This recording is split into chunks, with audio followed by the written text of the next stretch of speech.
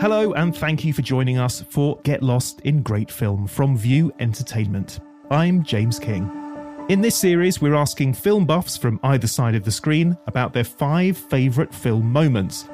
And in each episode, we'll be discussing a new genre to find out how cinema can inspire our creativity and open us up to new worlds, immersing ourselves in hours of uninterrupted bliss. In this episode, we're getting lost in action with stuntman to the stars, Rowley Earlham.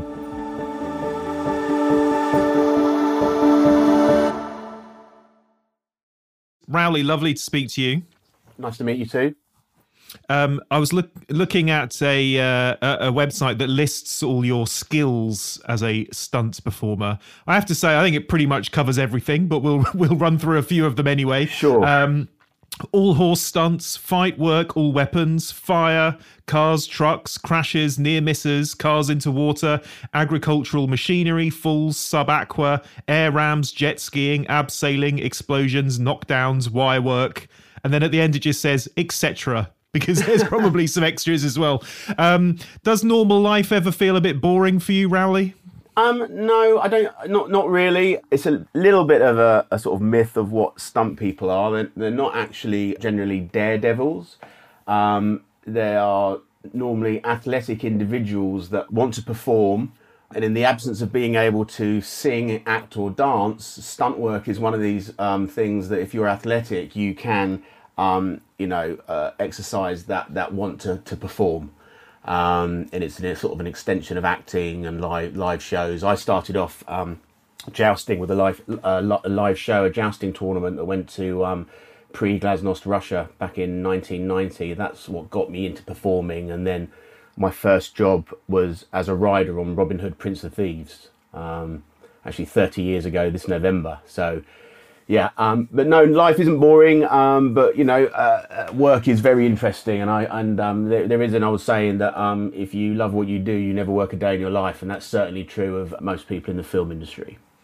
And I suppose actually, like you said, we think of you as daredevils, but a kind of risk-taking daredevil is the last thing you could be, because you're all about safety and not taking risks. Absolutely, we are actually, health and safety officers for physical performance. That's what we do. I don't want anyone who's fearless or reckless. They're no good to me, because that's just a ticking time bomb. And we need to be cautious about what we do. And what we try and do is take the 35mm of film and try and make it look as exciting and as dynamic as possible, but try and keep it as safe as possible. There is no acceptable collateral damage. If we don't all go home okay, then my day is not gone as I would want it to. There are a couple of things on that list. I think a lot of them make sense to people. We know what car crashes and falls are. What's a Russian swing? So a Russian swing is basically a big swinging apparatus that has a platform on it that swings underneath an A-frame, and one person rides the back of it and motivates it, gets it into a swinging motion, and then a performer stands on the very front of it, and then at the sort of crest of one of the swings will let go and fly through the air. They are less used now. They sort of went out of sort of favour in the sort of late 90s, early 2000s, because we can now do that work with wires. One of the problems with the Russian swing is if someone did make a mistake and fell off on the backswing, there's little or no time to get out of the way of it coming back. So they are hazardous. And it's the same with the air ram, which is a firing plate that you stand on that fires you through the air. They're hazardous pieces of equipment, and we can now do all of that work with new wire work and winches and that kind of stuff, which is far safer. And how do you feel about the advancement in visual effects then? Do you feel that that's taking away some of your work? Would you always prefer for real humans to be doing it? Well, no. This was a myth that was around when I started performing. It was often said in conversation that your days are numbered and in 30 years you'll be replaced by a digital person. it's actually completely untrue. The fact of the matter is the human body reacts with other things and the ground and vehicles, what have you, in a completely organic way. And it's very difficult for them to digitally produce things that aren't completely scripted in physical movement. But in addition to that, actually what we do with visual effects now is we now work closely with them and try and blend the transition from what's real and what's not real.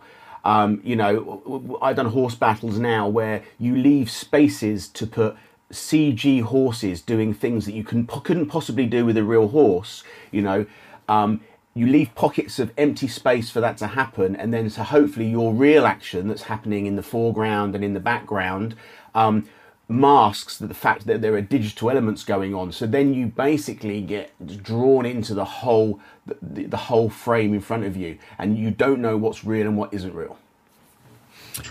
I think that's a good opportunity to speak about your first film choice, actually, because this is one that you've specifically chosen for some of the horse work. And this is big Oscar winner from the mid-90s, 1995, Mel Gibson's Braveheart. Tell me about this choice, Rowley. Yeah, well, so my background historically was horses. I grew up riding, and I actually didn't work on Braveheart. I was working on First Night at the time. But when Braveheart came out, it broke new ground in battle work. You know, the clashes between the horses and the people hadn't been seen before, and it just looked amazing. And it was also one of the sort of first films that didn't glamorize those battles. You know, they were a little bit uncomfortable to watch because you realize that actually the horror of being in that environment would have been unbelievable. You know, so it's not action that's you don't sit there smiling enjoying it. You're literally just, you know, it took your breath away. And particularly those horse clashes, which are done by creating channels. When you shoot them in profile and you have two lots of horses clashing, you create channels for the horses to go through that you can't see. And then you have people coming off and doing that, you know, and doing what have you. It just really, all of those battles were so well shot, and they were at their time. That was the best horse battle ever shot. Yeah, I guess we're talking about, or the scene with horses that I think about anyway, is what I call the hold scene, where the cavalry, the English cavalry, are going towards William Wallace and his men, getting closer and closer, and he's saying, hold, hold, hold. Exactly, and it's the whole spears coming up, you know, and there's a mixture of, you know, horse falls and saddle falls within that. There's mechanical horses that are going down tracks and going into the crowd, what have you. And it was just full on carnage. It was amazing to watch, you know, and it did, you know, the charge, and you know that shot with the horses where they're charging, and you can almost feel the hooves. The sound is such. If you saw that film in the cinema when it came out, the sound of the hooves, and then they all drop over this crest just before, you know, they get to the spear moment, and then you have that great shot of the camera that's tracking in, and the spears come up in front, and then it's lots of quick cuts into the carnage. You know, amazing, really well shot. And you see what appears to be horses injured and killed, you know, as would have happened. But how difficult is it to work with horses in a situation like that? I mean, they're huge and dangerous animals. Yeah, I mean, it is challenging, you know, and the thing about, you know, horse work is that what you actually see is you see the actual event happening. But generally when you do horse stunts, it's very, very calm and collected. You know, everyone will be relatively quiet, and you'll canter around in a circle, and you'll come into the moment of the event, and maybe the horse will get pulled over, what have you. But you only see the actual event. It's not like car stuff, because when you do a car chase, you know, you can hear the car coming up the road, going through the gears. Doesn't work like that with horses. You have to kind of kid them that this is all kind of gentle and kind of nice, you know, and then just, you know, and just cut in when the main event happens.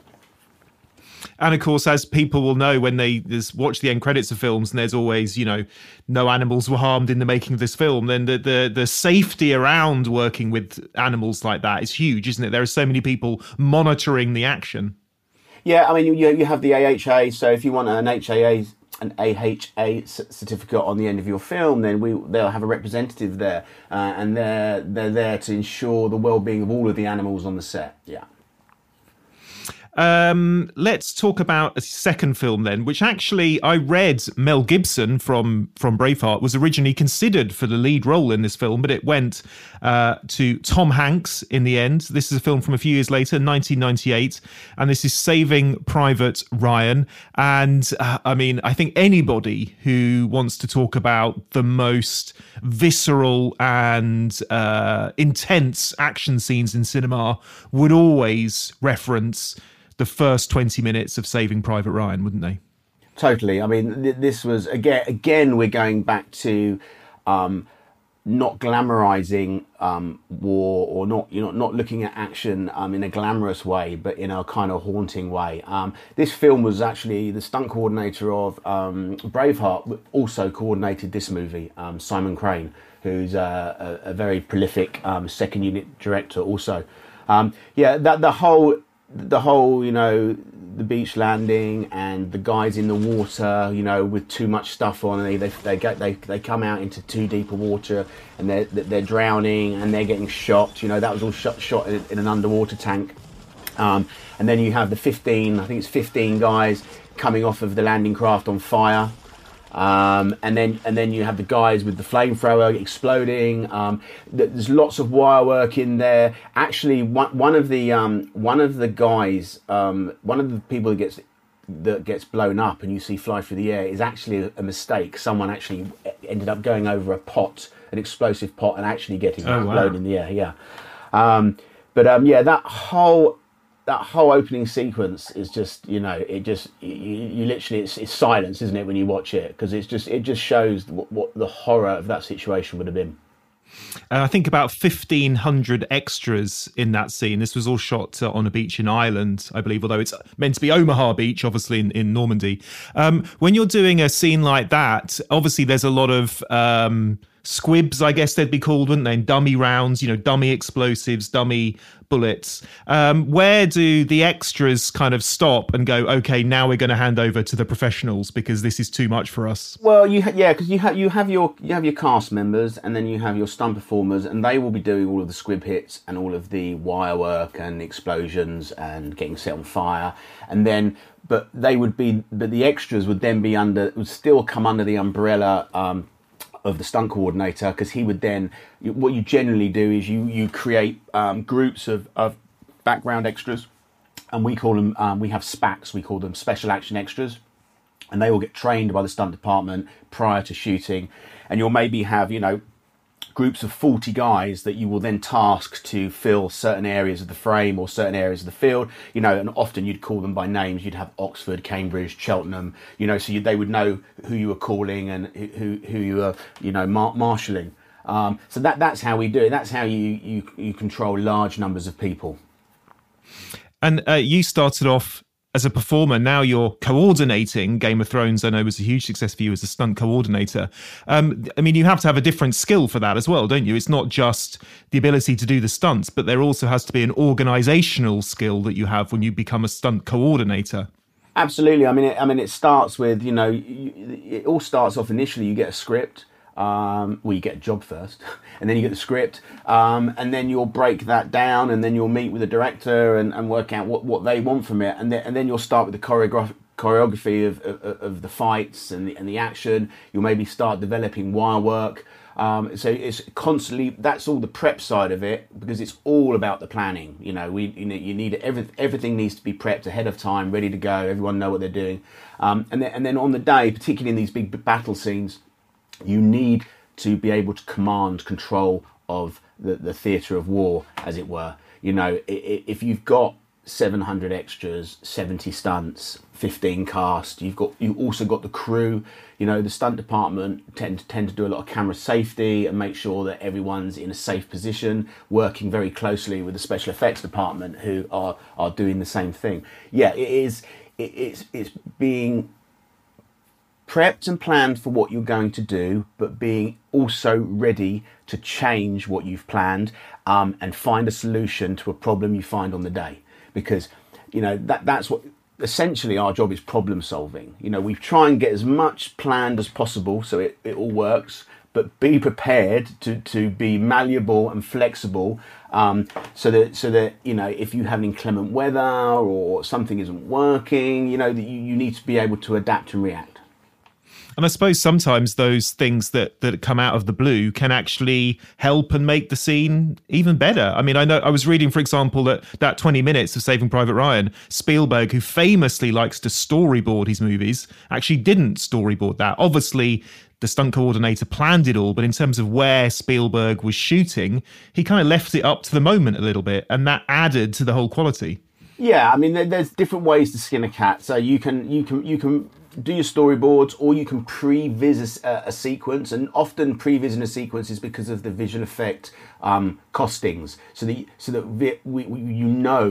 if you're enhancing a background or extending a set, VFX need to know what you're shooting. But something like that in those battles, you will have an idea where your A camera is going to go, and that's the shot you normally set up to. But then B and C camera on a normal film will find another angle. But on something like Saving Private Ryan, I should imagine they probably had 6, 7, 8 different cameras, fishing for shots, interesting shots.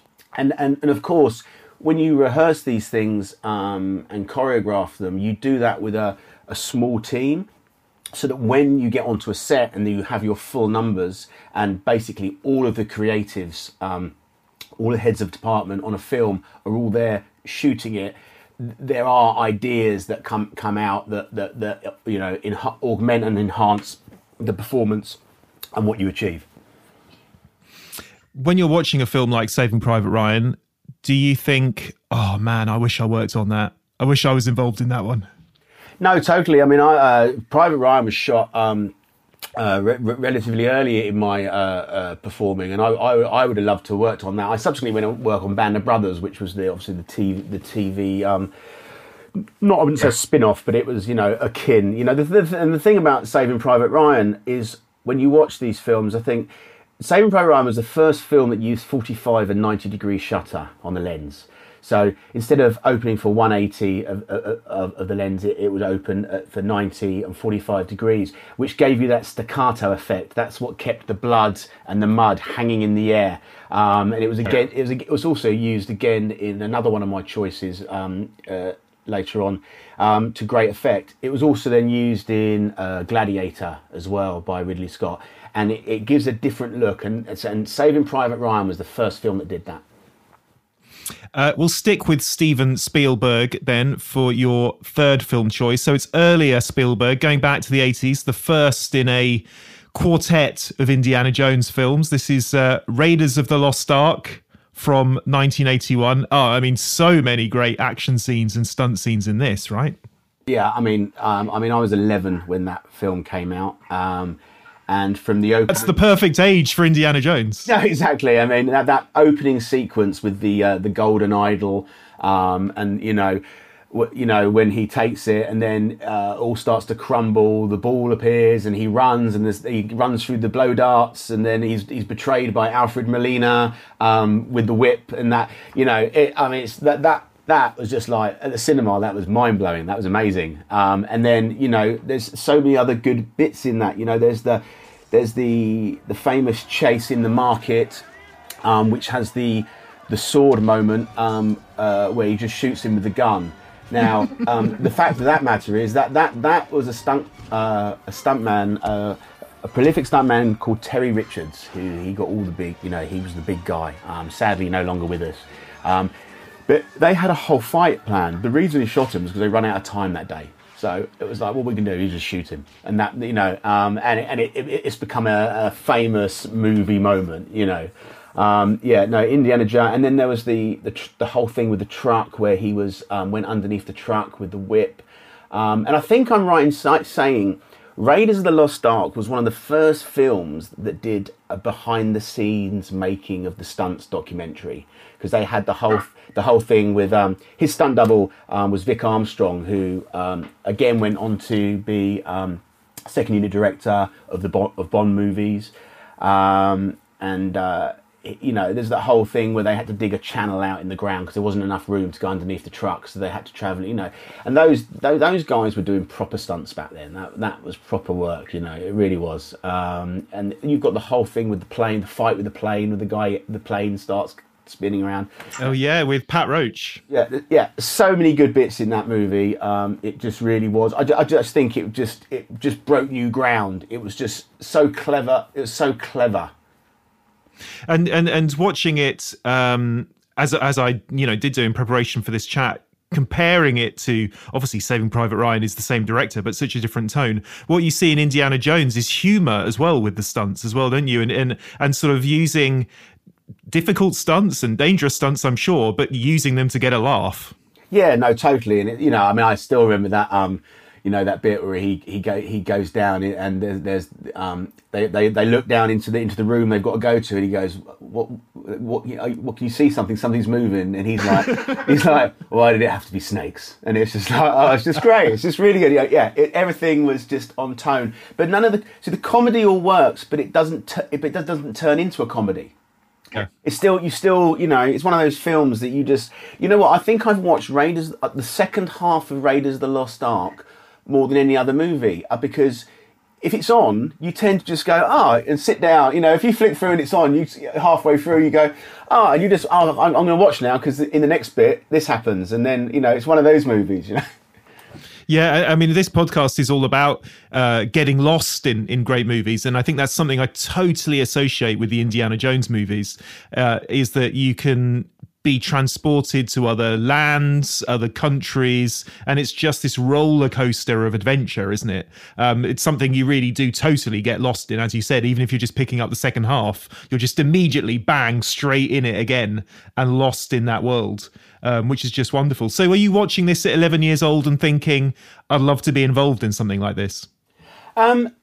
It was always kind of there, because I had some contacts in the film industry, and so it was always kind of there. It wasn't really until I went on to Prince of Thieves as a rider that I was like, oh, this is really cool. But I did my first days, and this is interesting actually. That my first day of work on a film was when they were doing the catapult scene from Prince of Thieves, where Costner and Morgan Freeman get fired over the wall. So the first stunt I ever saw was Simon Crane, who coordinated Private Ryan and Braveheart. He and a stunt guy called Clive Curtis, they both did a backfall off the wall into an airbag, and then they reversed the film, and that is the catapult moment where they fly over the wall. So that was my first. That's my first day on a film set, and it's also the day that Alan Rickman ran out and shouted, "You can cancel Christmas." And it was then I was thinking, this is really cool. This is really cool. I kind of fancy doing this. But so you started off with working with horses. So all those other things that I listed with the cars and the crashes and the underwater stuff, did you have to learn that, or was that already there as well? There is skill sets, and you can either have them through doing things as a child and developing them, or you can go out and learn them. But most of stunt work is performance. The thing about being able to do horse work is horses is one of the things you can't go out and learn in 6 months. It's a lifetime skill. It's a life skill. You can go out and learn to rollerblade, and you'll probably get quite good in a year. You won't be good on a horse in a year. You just won't. And it's also about timing, because you learn timing on horses. The thing about a horse is the only vehicle that will be second guessing you on the way in to do something. The car won't change its mind, the motorbike won't change its mind, and nor will the truck. But the horse might. So you have to learn timing, and you have to preempt any hesitancy from your horse, so that you override that and you get to where you need to be at the right time. So, the other skills, driving. The thing about driving stunts is actually, there are some incredible drivers out there with skill sets, but it's about control. It's about being in control. You definitely don't want someone tearing through a film set in an unsafe manner. You know, people need to be driving within their skill set, you know, and within their abilities. Otherwise, they're a danger to everybody. And is it still working with the horses that's your favourite? That's your favourite? It's what you started doing. Are they still your favourite things to do? I think it's nice to do a mixture. I mean, I'm at home with the horse work, and you know. I do enjoy it. It's kind of, I'm in my element, but then it's nice to do car stuff, and it's nice to do, you know, big fire stuff. But also complicated wire work is challenging, and you know, sometimes to get a shape or a look is quite tricky. You know, I did Miss Peregrine's, and we had to fly the actress in that film for Tim Burton. You know, and then it was quite tricky to get that kind of wire work pinned down, but we were pretty successful in the end. Those fire scenes, we mentioned one earlier in that opening scene of Saving Private Ryan, but it's a classic stunt scene, isn't it, to set someone on fire and see them running around on fire. How do you actually do that then? How does that work so that no one's injured? Well, so there's kind of two ways to do a fire burn, really. One with a mask and one without a mask. So both of those, you would basically have 3 layers of Nomex underwear, and we soak it in a substance called Zell gel. Comes from the States. It's basically like tea tree oil. It was originally developed for burn victims, but it goes under. We chill it overnight, and they put 3 layers of wet underwear on, then a rain suit over the top of the underwear to stop it absorbing into the costume. Then we would put a boiler suit on, and then the costume on. So that protects the body, and we would put gloves on and what have you. And then if we have silicone masks made, basically ignite someone completely, but often when you want to do it without a mask, so you want to see the humanity of somebody, what I tend to do is we have on film sets, we have the big special effects fans, they're called Ritters, and I normally have those on tick over. So when I light the guys, they're facing towards the Ritters. So basically that small amount of air will push the flames back away from their face, you know, and then they'll have Zell gel on their face, what have you. And I like to do a countdown because historically, back in the day, it was kind of 30 years ago, it was just hold your breath and go as long as you can. Well, you don't get the best performance out of somebody doing that. So I do a countdown. I do an 18-second countdown, and the performers will be given, you know, 3 seconds stood up, 4 seconds down on your knees, 5 seconds on your hands and knees, 2 seconds laying flat, 2 seconds dead, and then we put you out. So you get a whole spectrum of shapes and performance, but also the count, you know, holding your breath, knowing when you can hear the count and you know that you're only 10 seconds away, it's easier to keep performing and not be worrying about you're running out of breath, because you do not want to be taking a breath in the middle of one of those. And what do you feel personally when you're in the middle of that suit? Are you sensing any of the heat? Are you sensing any tingling, any pain? No, as a performer, no, you won't really feel anything. The problem with feeling heat, because it's not flames that burn you, it's heat transfer. If you start to feel hot before it's over, the heat transfer is going to continue. So this is another reason to limit the amount of time, because to be honest, you know, no one's going to hold on a shot of someone on fire for 18 seconds. It's going to be 3 cuts for 3 different angles, and a total of about 6. So there's no value in doing that, you know. And I've done a lot of burns, and you get through them safely by planning them meticulously and sticking to a plan. Let's move on to your next film, which is from 2002. I think we can call them zombies, although I don't think they're ever referenced as zombies in the film. Actually, aren't they called The Infected in 28 Days Later? Yes. So this was one you worked on, wasn't it? Yeah, it was. So it's a Danny Boyle movie, and I worked on it, and it was Cillian Murphy's first job, I believe. So I did a couple of things on it. I doubled for Christopher Eccleston getting dragged out of the back of the taxi by Marla. And then I also was one of the zombies running across the field. It was actually a manor house down near Salisbury. And Danny Boyle's instructions were, I don't care what you do, just run like... So that was basically what we did. And then for me, when I saw the movie, you know, we grew up in the 70s and 80s with zombie movies, Day of the Dead, Dawn of the Dead, where you've got these limb-dragging zombies that, you know, you pretty much, unless you go in a dead end, you can outrun them. But suddenly, these things were running at you, and it was just on a whole different level. You know, that whole sequence where in the garage sequence where they're on fire, what have you, we did that in East London, and we blew up this petrol station. And I think someone had forgotten to notify the authorities, and we had about 17 appliances turn up because of this big explosion we did down there. But I just think that just, for the zombie genre, just broke new ground, you know. And, you know, I used some of that, sort of the reference of that motion for Game of Thrones when we, for the Whites in Game of Thrones. So we referenced back to that. And certainly, considering from what I read, it was a low budget movie, and there weren't thousands of extras and things like that. It looks incredibly slick. I mean, it was made in a way where you can't spot the fact that there were budget restrictions. No, I mean, Danny Boyle's a great filmmaker. You know, I mean, they shot those opening shots of Cillian Murphy in London were shot at like 6 a.m. on a Sunday morning in London.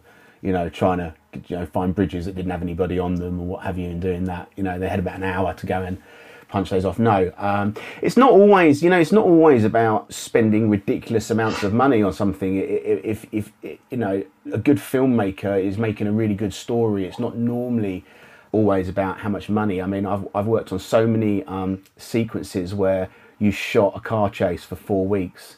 And then actually, when you watch the movie, you see the start of it and the end of it, and that's about it. You know, it's been completely cut. You know, it's not just about how much money you throw at something necessarily. Yeah, that moment fascinates me, where you've worked on a film, you've done your job. I'm guessing you've seen rushes and things, so you know generally what it looks like. But then several months later, the finished product, you go and see the movie when it's absolutely 100% finished. Is that a nerve-wracking experience to see how much you're featured, or whether your work looks as good as you hoped it would? Yeah, I mean, as a performer, you obviously, you know, you want to be seen because you want to see yourself in the movies. That was the whole point of it. As a coordinator that's produced work, yeah, I mean, because when you choreograph this stuff and you shoot it, you do have control of it. But generally, once it goes to editorial, particularly in post-production, whatever is your product that's been, you know, given, you know, somebody else has control over. And the reality is, look, you don't own it. Whoever's employing you owns it. You're being paid to provide a service, and people can do whatever they want with it. But it's still exciting. I would say that you don't enjoy a movie as much if you've worked on it as if you don't, because I can still watch a movie, and although I will identify action and, you know, and appreciate what they've done or how they might have done it, I'm much more likely to be lost in the story and the drama, and probably going to, you know, not recognise stuff so much if I haven't worked on it. When you've worked on it, you know the actors inside out, you know, you've worked with them, you know, for 20, 30, 40 weeks. So, but you do hope that it, you know, in the mix, that it's going to come out well. We'll finish with a series that you've worked on several times, and perhaps the most famous action franchise, certainly British action franchise of them all, which is the James Bond movies. We're going to look at GoldenEye. So this was Pierce Brosnan's first movie from 1995. Tell us a bit about this one, Rowley. Why have you chosen this? Well, so GoldenEye, I think this was the reboot of Bond, you know, after the Dalton days. This was Brosnan's first outing. It's also directed by Martin Campbell, who is a brilliant director and a lovely man who he used to direct the Sweeney TV show and The Professionals back in the sort of 70s and 80s. And he's a great action director, and he did reboot as well. He is famous because he rebooted twice. He did the first Daniel Craig one as well, Casino Royale. But I think GoldenEye, you know, the dam sequence, which was actually performed by a friend of mine, Wayne Michaels, who was also on and off the Milk Tray Man in commercials. I believe who cares about Bond when you've been the milk tray man? I mean, come on. Yeah, so he did that. That was a 600-foot bungee jump over an 800-foot dam. I think that whole opening sequence is amazing. And when he runs around and he looks up and the camera's above him, you can clearly see it's Wayne doing that. And I thought that whole opening sequence was amazing. And then you had the other elements of it. You had the tank chase in there.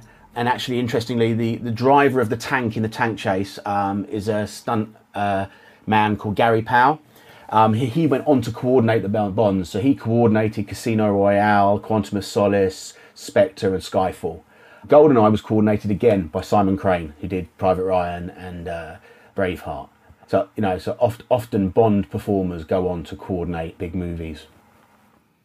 And there's this family that you all seem, you know each other and are friends with each other. Yeah, absolutely. Yeah. There's 400 stunt performers in the UK. So everybody knows everybody. And it's a growing industry. Would you say it's more male-centred than female?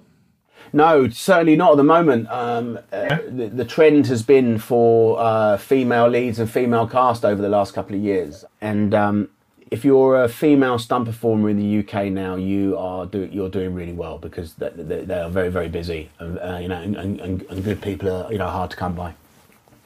Let's talk a little bit about Bond then, and some favourites, because obviously we've got the new Bond movie coming out soon, No Time to Die. And the whole thing about James Bond, from having spoken to Barbara Broccoli a couple of times, is that she always refers to it as a family. And certainly it was her father who, of course, started out the Bond movies, Carby Broccoli. Do you sense that when you're working on a Bond movie, that there is that sort of history there, that many of the people have worked on several films before?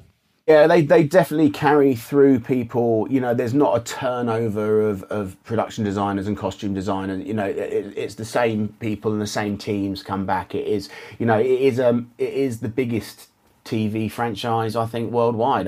Where are we now? 26 movies, is it? Something like that. Yeah. I think it is the longest running and the most successful film franchise ever. I've been fortunate enough to work on a number of them. So you started with GoldenEye. So GoldenEye was my first one. I was a driver on that, background driver on that one. And then I did Casino Royale as well. I did Tomorrow Never Dies. And then Casino Royale, Quantum of Solace, and Skyfall. Do you remember what you're doing in all of those? So GoldenEye I was just driver. Tomorrow Never Dies. We did the Chinese chase through the market. So I was there when Jean-Paul Goy did the motorbike jump above the helicopter. The helicopter wasn't there, but he did the jump for real. And I can always remember he had this big motorcycle, and they basically filled this set building with cardboard boxes for him to jump into. But it did look a bit daunting, and he had a dummy of Michelle Yeoh sat astride him facing the other way. But so I worked on that sequence. We were in the Range Rovers coming around the corner firing guns and stuff, and it was just amazing to be on a Bond film and in a Marnie suit with Ray-Bans on, firing machine guns out of product placement Range Rovers. It's what stunt dreams are made of. What else did we do? My first actual stunt day on a Bond film was Tomorrow Never Dies. I'll always remember this. Tomorrow Never Dies, and it's the opening sequence where the submarine, it's a UK naval vessel gets blown up, and all the sailors are in the water, and Stamper's, it's Jonathan Pryce's boat goes over the top of them, and Stamper shoots everybody in the water. And we did that at the paddock tank in Pinewood, and it was absolutely freezing. And we had these and I'm not sure it's a good idea. I wouldn't recommend it. We had these they brought in these inflatable hot tubs with warm water for us to sit in between takes. But actually, I think getting out of a hot tub at 38 degrees to get into freezing cold water, you know, on I think it was like November or something, 1997 that we did that about 3 a.m. was not very pleasant. And of course, when Daniel Craig came on board, and you said you worked on some of his films as well, the action changed a bit, didn't it? It did become, well, I suppose we'd had the Jason Bourne movies before that, and I think that the action just became perhaps a little bit more realistic, a bit more gritty. Yeah, totally. I mean, I was going to mention it earlier, actually. Historically on Bond films, that, you know, reactions to, you know, bullet hits and what have you are kind of over the top. And, you know, back on Private Ryan, when they were going to recreate that the guys watched real footage of the D-Day landings, and to see what happens when someone gets shot. And what happens in reality is, if someone has a mortal wound, it's like a puppet. It's like a puppet's had its string cuts. And, you know, we call it the Saving Private Ryan, or the Schindler's List death, we call it, you know, where someone just drops. And then so Bond, you know, has over-the-top action, and it still does, but the actual fighting style and everything was just grittified, and you know, the desire was to make it more real, more real and more dynamic and grittier and dirtier, you know, and to make Bond a bit harder and a bit more troubled. You know, he's got this Bond's got baggage, you know, it's different. It's another reboot. He's less suave. Do you have a favourite James Bond then, out of all the actors who've played him? I met Timothy Dalton on Hot Fuzz. He's a nice fella. Daniel Craig is great. I doubled him on Golden Compass. He's really good. He's really talented, but cautious, you know. He's got a really good work ethic. He's a really nice guy. So Daniel, I say, yeah. And what was great about Casino Royale is that the opening scene, it's in Madagascar, isn't it? And there's the crane scene and the free running. Is that I just remember watching that new Bond first film for a while, and you go, okay, this is the way to bring back a franchise. You're straight back into it, aren't you? Absolutely. And that, you know, it was meant to be Madagascar, but shot in the Bahamas, and we went out there. I can remember when they did the crane jump, it had been rehearsed a couple of days before, or the day before, and the two guys jumping that rehearsed it, one of them got hurt. He hurt his leg, so he couldn't jump. So the guy that had been up there clipping them on to do the jump, to clip on the wires, now had to do the jump. So I get a call on the radio, and I'm like, yeah, go ahead. And they're like, yeah, you need to go up the crane. You're clipping the guys on. And I was like, I've not been up that crane. And it was 140 feet high. And I was like, I think I should probably go up there and get myself acclimatised. So I put a harness on. I went to the caterers, got myself some lunch and some water, like packed lunch, and I went up the crane. I sat there for 3 hours on the end of the crane at 140 feet, and it was the most amazing view.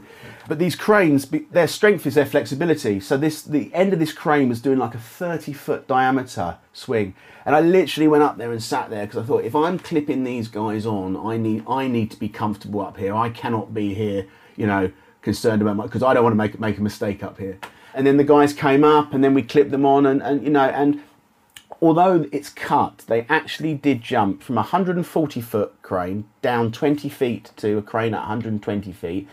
And then they jumped down from 120 feet onto a building, which is about another 50 foot lower. And then they jumped all in one go. So, and it was a series of what we call gold-tail devices, which are deceleration devices that enable you to do the jump. But they actually did all 3 jumps in one take. And what's protecting them then? You've got airbag on the ground in case they fall, or have they got wires on or anything like that? They've got wires on. They've got wires on. No, 120 feet. You'd need multiple airbags to cover the distance that they could, you know, go. And down below was the construction site, so really not practical. They're on wires. They're on what it's called Tech 12. Has a braking strain of about 2.5 tons. But they did the jump for real. You know, it was rehearsed in a stage. But the tricky thing for them was to be able to preempt the movement in the 2 cranes. As stunts go, it was right up there. Very gnarly indeed. And I read that the Wayne Michaels stunt that we talked about for the beginning of GoldenEye, the dam, which is Vesaska Dam in Switzerland. That was one take. He just did it. That's what you see on the film. That was it. And I think that obviously the bungee jump in itself is difficult, but I think for him, the most difficult bit was remembering just as the cord tugs to get his gun out, because he then has to get his gun out and shoot into the ground. And so, you've got to remember that as well as remembering how to actually control the bungee jump. Yeah, and if you watch it, he did actually tweak his back doing that. If you watch it, he wanted to do a perfect swan dive and hold it as long as possible. And I can assure you that to actually hold that shape while you're falling, because for anyone that's ever done a bungee jump, the feeling before you feel tension, before you it is confirmed to you that you are being arrested, you feel like you're free falling. And so to hold that shape, that's why it stands out to me as being, just an amazing stunt. But he did tweak his back slightly. You see a little bit of whip when the bungee takes up on that stunt. I remember watching that in mid-90s, and it was totally when everyone was starting to get into bungee jumping in a similar way, actually, to Casino Royale, when free running was becoming a thing as well. So do you see fashions in stunts? Yeah, I mean, it's, that's that whole parkour movement, which is essentially gymnastics on concrete, parkour. It has its elements. I mean, now with YouTube and social media and that, the things people are doing now. The thing about parkour is people do what they want to do, and they augment it to a snapshot on Instagram. With stunt work, you are given a script and you're given a situation, you're given an environment, you're given a set, and you have to make things work. So it's you have to make it work into a story. So it's a slightly different. You'll take the physical skill sets from things like parkour and gymnastics and what have you, but then you need to have a creative flair to make sense in the story and make the viewer excited but still believing what you're doing is doable, and that's the key to it, is to keep the illusion up that this event is actually happening right in front of you. So let's run through your movies again. We started with Braveheart. We went on to Saving Private Ryan, second Spielberg movie, Raiders of the Lost Ark, and then we talked about 28 Days Later, and had a bit of a Bond love-in. We talked about GoldenEye, but my God, there's so many amazing action scenes from James Bond movies, and covered just a few of them. Rowley, it's been such a pleasure talking to you, and I think you've really, hopefully you've explained a lot of the mysteries of your job to people, because it's one of those jobs that you see on the end credits of movies, and we know that, of course, your colleagues are so highly talented in what they do, but we don't always know exactly what that is or how you guys do it. No, well, thank you very much. I've really enjoyed it. Rowley, it's been a pleasure. Thank you so much. Super, thank you. Thanks for listening. Now, if you got lost in this episode, let us know at View Entertainment on all the usual social platforms. The hashtag is GetLostInGreatStories. And don't forget, immersing ourselves in great films at the cinema isn't just for fun, it does us good too. Until next week, it's goodbye for now from me, James King, and all at View Entertainment.